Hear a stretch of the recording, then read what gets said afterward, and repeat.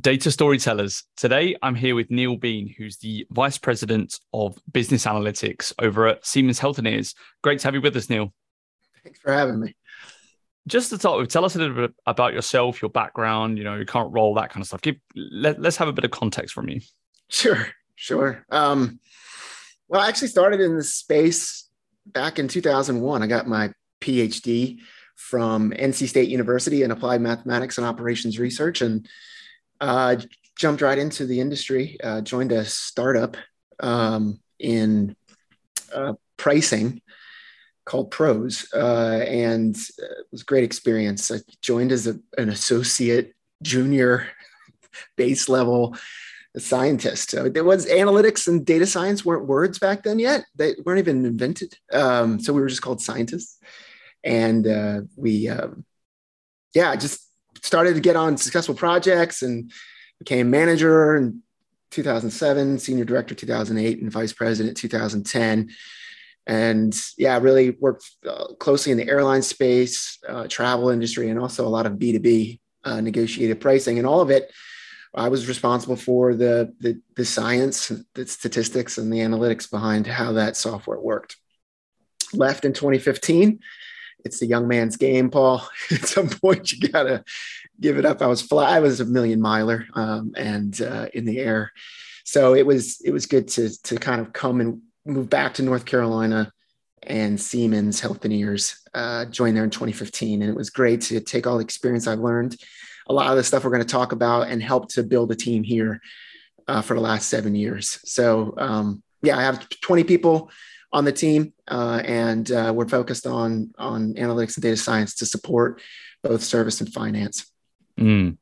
Awesome. So, you mentioned that back in the day, it wasn't called analytics or data science. Right. When you were going through that evolution, what made you keep working in this space? Oh, well, I mean, first of all, you've talked to so many leaders, right? And you see the passion that people have for this stuff and how much impact you have. And it's something you see early on when you start doing it. And it's addictive, I think. And then all of a sudden, what you do becomes the sexiest job of the 21st century. It's kind of fun to go through that transformation where this is becoming huge, right? I mean, massive. I remember when Tom Davenport sort of first wrote a book on it in maybe 2004, 2005. It really became something that was gaining some momentum. And of course, you believe this because you do it too. And so, it was great. I mean, how much fun. Very rewarding in a lot of different ways. Yeah, and you mentioned that you have a significant team of analytics professionals, data science professionals. How do you see the state of data analytics as we sit here in 2022? What do you think about the state of the data function and the general progress of data-driven business transformation in the corporate world? Yeah, I think we've moved past that initial stage, early adopter stage. I think at this point, it's pretty clear that if you're a business, you need to have these types of teams.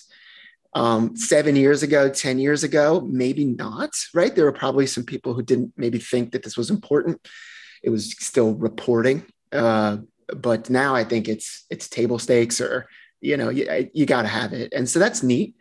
That's a new era for us in this world where we're a critical part of, I would say, almost every business you can think of. So that's cool, but we're still maturing, right? It's not over. There's a lot to go and learn. I mean, I was reading an MIT Sloan article this spring, and 80% of projects still fail. That seems surprising to me, but you can understand that I think executives are still a little befuddled on exactly how to use data scientists and AI and analytics teams to make a big difference. And they read the articles, they see how others are doing it well, and they don't want to be left behind. So we're still there's still a transition in the maturing phase that's happening. And where do you think these big opportunities are for companies who are ambitious and leaders who are ambitious in taking data to the next level, let's say? So let me qualify your question. Maybe you could say it a different way. How are executives handling this ability to say, okay, where's my data scientist group? I need them. Yeah, I mean, is that what you're asking? Yeah, that's actually a great question.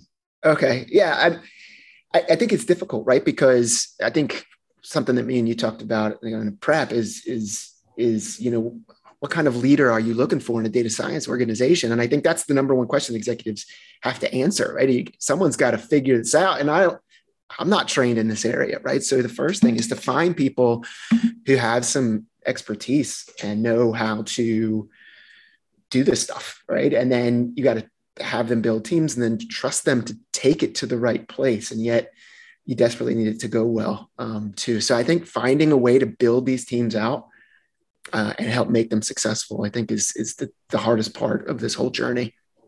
So for you specifically, is that the hardest part of being a data leader? Is it building these teams with differing personalities, differing people, and telling the right story to bring people on board? Do you think there's other challenges that kind of run off the back of that as well? Not as much. I mean, if you walk around the country in the United States and Canada, I would imagine, I don't know of a university that doesn't have a data science and analytics program these days, right? So finding talent is actually not terribly hard to do. And they used to come out with a lot of passion. And again, they see it's the number one job on, LinkedIn or Glassdoor or whatever. And so I think the talent actually is easier. I think the hardest part for a leader is managing both executive temperament and what's happening at the executive level, and then pointing your team all in the same direction and trying to get everybody aligned. I think that's really where the challenges take place. And yes, it does help to have a good story, by the way, when you're hiring, because you want the best people, of course. Well, that's right. And I think that what you're alluding to there is actually helping empowering the data analytics team to become more business facing, right? And what do you think are some of the best ways for your team members to actually gain more influence within the business? That's such a crucial question, right? First of all, to anyone who's an analytics professional or coming out of school interested in doing this, you've got to learn the business, right? I mean, it's like a scientist. One of the things I think people don't understand is, especially at the executive level, is that this is science, right? The scientific method is at play. And scientific method doesn't work like typical business stuff, right? You're learning, you're trying, you're experimenting. You've got hypotheses on what might happen, but you don't even know really how it's going to work out. And that's not typical when you think of a standard project plan or standard deadlines.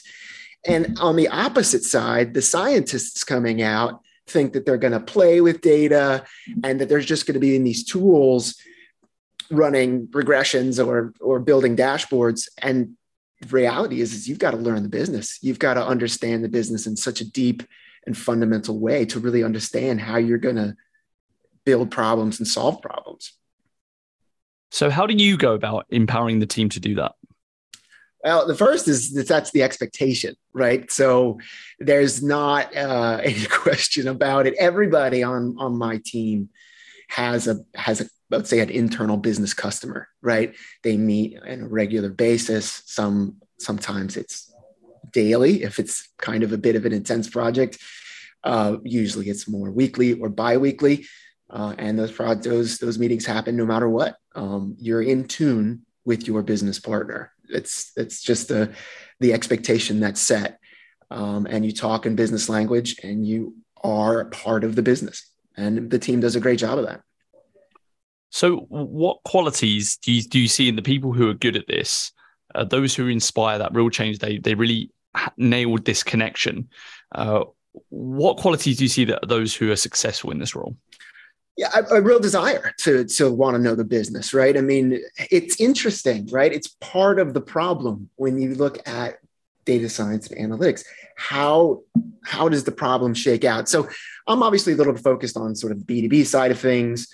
Been in B2B my whole life.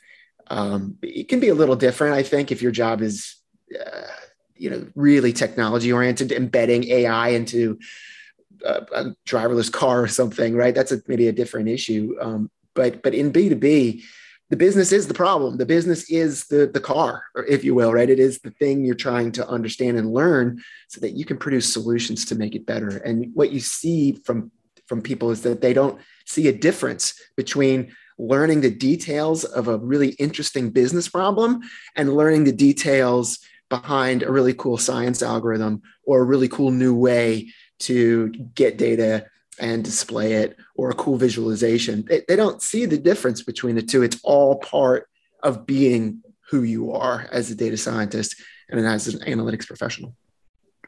That's a great point, desire. And I think that also ties into a lot about how you balance the line between being humble, learning to adapt to the specific business needs, but also the courage and assertiveness to push back when there is something good going on at the back end. And it's kind of hard to, if you will, to pitch the business on that. So how do you think that these two aspects of desire can kind of work in concert with each other? Yeah, I think it's good. Let me talk about it from the business perspective, because I think it's really interesting. One of the things we laugh about a lot here is I'll do something that takes an hour. I'll put it in a dashboard and the business will just be in awe. Wow, look at all that. Look at that.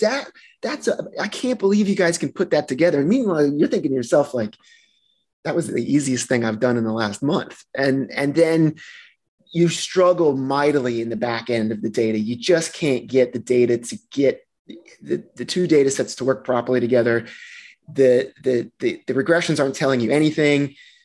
It's just nothing seems to be working. And the leaders are going, what is taking so long, right? I thought this was an easy thing for you to do. I thought you were good at this, right? And so, managing that expectation. And so, they don't understand necessarily what you do. So having a lot of open communication, being very clear, meeting very frequently, get into the details a little bit about what you're trying to do and the progress you are making, I think is really crucial, right? At setting that desire to say, I need a solution. I need this business problem solved, helping them to get it done and showing them what's actually happening under the covers. Don't go away for a month and struggle, right? Let them know you're struggling. Show them how you're struggling. So who should be proactive in that case? Should that be the data team or the business team? I think the data team has to be the proactive one. But if you don't get the response or the communication level from the business, you got to stand up and say, I guess this isn't important to you, right? Because if they're not involved or they want to walk away and have you noodle on the problem and just come back with some magical solution in 3 months, that's just not how this stuff works. It just doesn't work that way. You build something, you show the progress, people go, oh, that's cool, but that's not quite what I was thinking. There's something else you need to learn to really understand the problem. And you learn and you go, oh, I see it. And you start to go down a little bit of a different path, right? And that's how this stuff actually works. So if they're not there giving you that feedback, saying, yes, that's perfect, or no, that doesn't make sense, or you forgot about this other thing, or I never told you about this other thing, you're gonna have a lot of delays and waste, right? And you want to minimize that waste. And their involvement is a big part of that.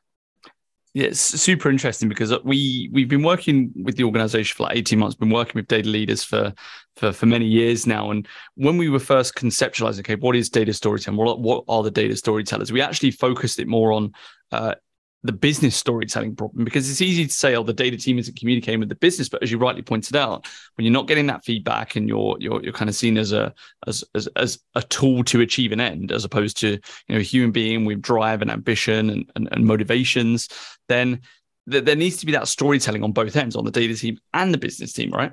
Yes, absolutely. So, yeah, I mean, we're on the data storytellers, right? So probably should talk about storytelling. Yeah, I mean, obviously, yes, telling a story is huge, right? People want to know why you did what you did. What is this supposed to be telling me? How do I use it?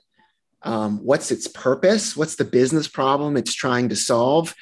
It's so crucial to be able to talk about the situation and what is currently going on and why what you're doing matters.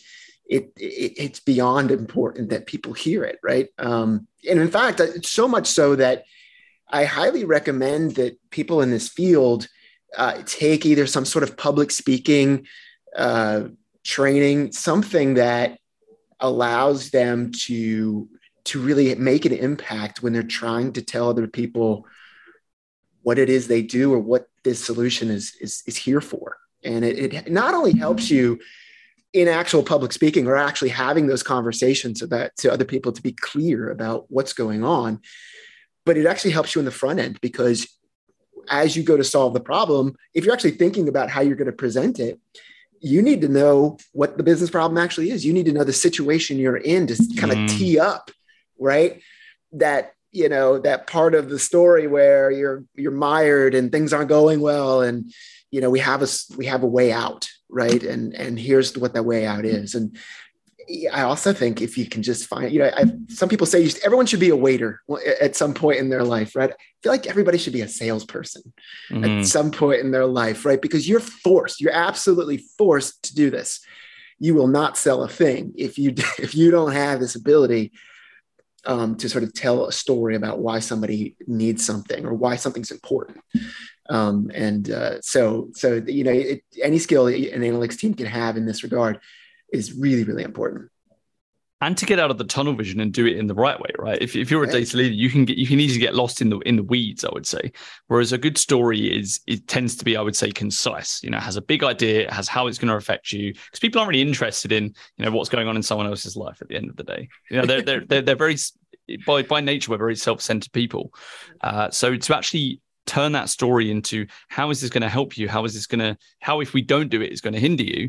It takes a certain level of communications and influence and persuasive skill. So in the past, how have these skills played into your success as a professional throughout your career?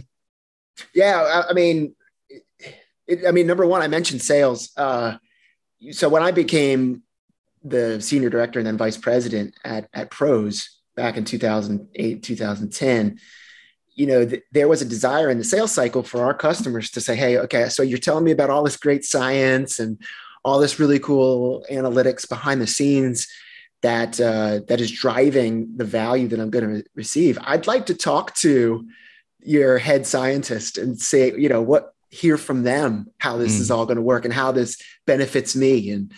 And I had to learn quick on how to stand on my feet, take objections and turn them into positive answers and show the value and tell the story. I think that training. It's like boot camp. I mean, you got to learn fast and you get good at it. You have a lot of material, and it becomes really, really important to be able to speak clearly and to tell great stories. And I think part of that is having both facts and also just simple ideas about how you've shown that you've thought about this before. When you say something out loud, people think, oh, that's interesting, right? When you say it, but it's on a slide, it's a little bit more real, right? Or if they ask you a question and you send a 2-page document immediately back, they know you've thought about this before. You didn't just make this up, right? And I think there's something really powerful to that. So how come this isn't complete? Well, there's the problem with what you're trying to do, right? It doesn't come across great, but if I say, here's the reason, right? And it's laid out, all of a sudden, all this trust starts to be there. And I know you talk a lot about building relationships, that building that trust that the person can rely on you and to when you tell that story, they're really listening and they believe you. That building those relationships, whether it's within the first 15 to 20 minutes, or even if it's with over years of working with someone, other executives want to know that they can trust you. So it's a big part of storytelling, actually. Yeah. And I think that balancing that creativity and the enthusiasm for a good project, for example, you need to realize who you're speaking to. You're not speaking to a lot of times data-oriented people. You're speaking to people who can be quite, threat associated. They hear a new project that comes across as a threat, and that's a great trait to have, right? To be able to pressure test and to be able to see what someone else who's excited might not be able to see. At the same time, you want to be able to go back with the answer, and that's how you build the trust. Because if you get a question that you don't know the answer to, then that's kind of almost a red flag for these kind of people. So actually, when it comes to doing things like securing sponsorship, spreading data literacy throughout the business, changing the perspective of key stakeholders, this is all the wheels in motion. This is the meat of it, is telling a great story as well. When you mentioned trust there, which is really great, what do you think are some of the other ways to build and facilitate it? Yeah, I mean, it's a good point, right? I think you'll hear a lot from people that say, oh, you've got to build a lot of relationships at the C-suite level.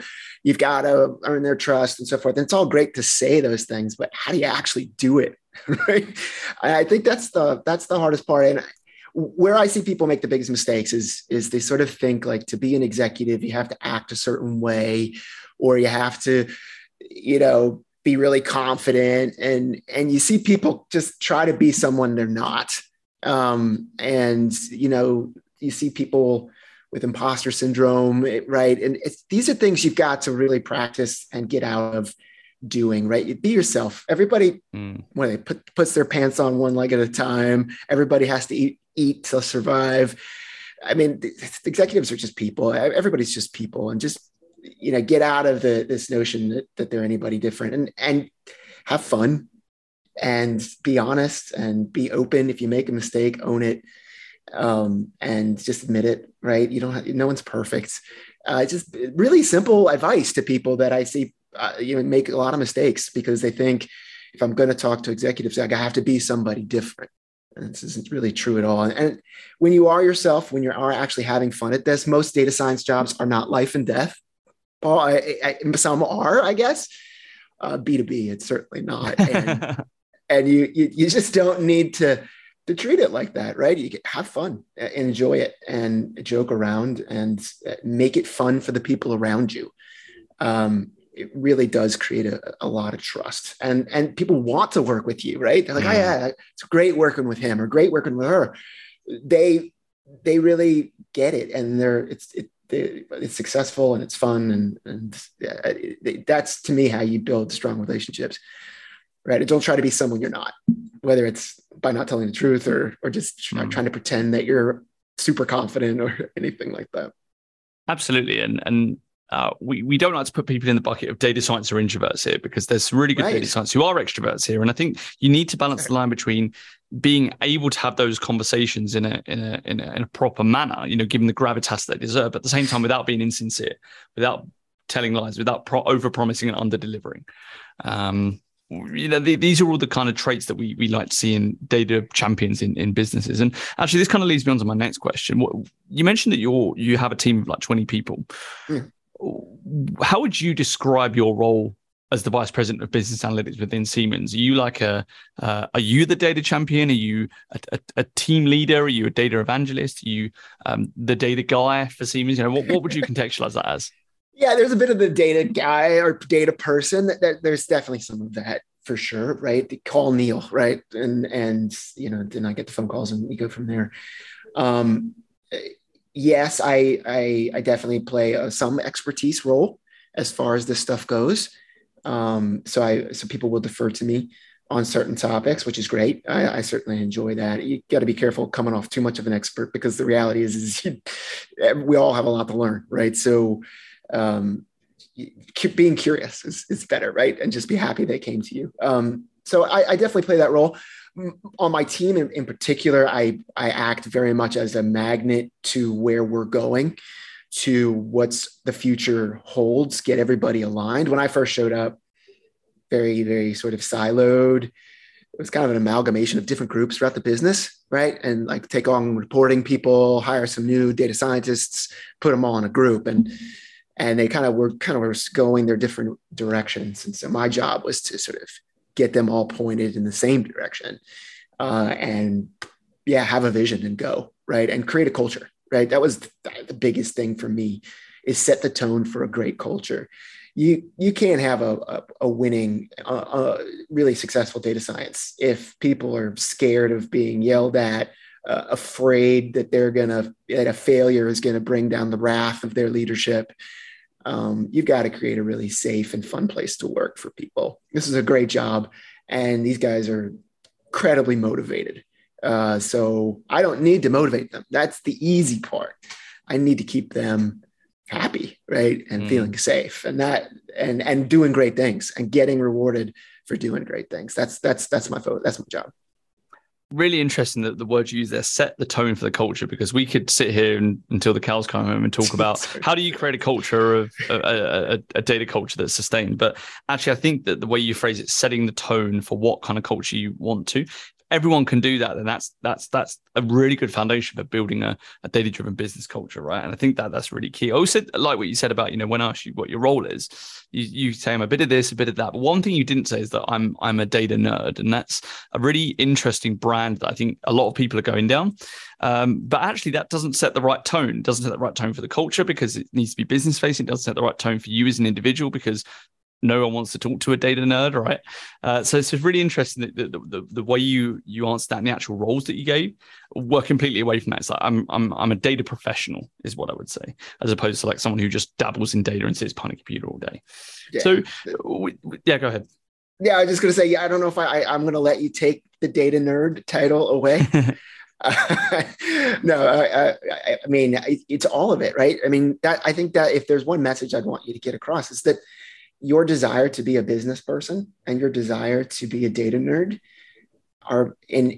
they sound so different, but to do this job, they have to both be there. Exactly. So when it comes to the setting the tone for the culture, then how do you approach educating the organization on this? How do you go about setting the tone? Yeah, it's a great question. It's really hard too. I mean, I work at Siemens, right? Very large company. And so you can't talk to everybody all the time and have all these one-to-one meetings about how important certain things are or learning certain tasks, but you do have interactions with leaders and individuals. And, the key is to talk about, one is the future state, and you're starting to see people grab data and do interesting things. The tools to make it easier for business people to do their own analysis are just getting better and better and better and easier to use. And you're starting to see them use them. And so when you have that opportunity where someone perks up and says, I'm interested in this, you got to seize it. You got to take hold of it. You got to grab it, right? And if it's another executive, obviously you're doing that, right? They need you, but they're not going to be doing the work. I love mentoring people outside of our team who've raised their hand and said, this seems like there's something really important here. I latch right onto that. And if I can get evangelists in other groups, then I feel like the message is spreading. I can't spread the message in Siemens by myself. It's too big. But I can walk around and start spreading the message. And it's really interesting because the messages I was spreading over in Europe and other places around the company, I'm hearing come back to me now 3-4 years later, right? And so I think you just kind of keep talking to people who are interested in hearing about it and are interested in this topic. To me, that's the best way to do it. I guess grassroots or word of mouth, right? To some degree. And then if someone wants to engage with you, executive or not, take the time. What's a half hour to sit and talk with someone about how important this stuff is and answer their questions. Interesting. So because it's word of mouth, how do you define data drivenness in that sense? When you go through these feedback loops, how do you then get to a point where, okay, we are data driven now? Data driven is a word, right? It's a phrase, it's a label. I mean, I would say that I don't talk about data driven. I talk about it's data storytelling a lot, actually. And one of the things I'll usually stand up and tell people is, how do you know fact from fiction? Hey, what's going on over here? Something's not right. I got customers complaining or salespeople complaining. Something just isn't right. What's going on? And then somebody says, well, there's this thing happening and I couldn't find a parking spot, or like whatever, excuses or folklore about what's really happening. Is it true what they're telling you? How do you know? Or you just, what if it's the salesperson who told the sales leader, who then talked to the VP of sales, who then talked to the CFO? I mean, we've all played that game of grapevine. I mean, who knows how the story is going to end up evolving and what it really means. If you have the facts, though, about what's actually happening, all of a sudden the conversation can be laser focused on solving actual real problems because you see them right in front of you. And I think for me, that's kind of my go-to statement about, I guess, why you need to be data-driven, right? Is you're going to make bad decisions because you're just listening to folklore. some of that folklore is accurate. Some of it's not. And it's not by people are lying to you. It's just, it can't tell the whole story. Well, Neil, it's been a fantastic conversation. What advice would you give for data analytics leaders today? Oh my, so much, right? I mean, there's so much out there. I think I go back to culture, first of all, right? You got to have great culture. This thing almost runs itself if the culture is there. You as a leader, you're always going to have your role. But it becomes really easy when everyone's really inspired to do their work. They love their job. They know that you have their back and you're there to help them. And the people around you enjoy working with you. The business gets a lot of value out of you. I think it all comes back to that culture of your team and how you run your team. I really do. And so that would be my number one piece of advice. And then number two, gotta grow, right? There's always growth. The technology in this space is unbelievable. And you got to keep up with it. You've got to enjoy it.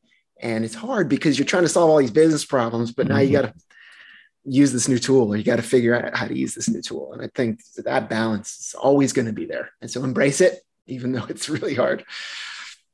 Absolutely. Well, Neil, it's been a pleasure to have you on. Some really great insights there, and hope to have you on again soon. Yeah, thanks, Paul.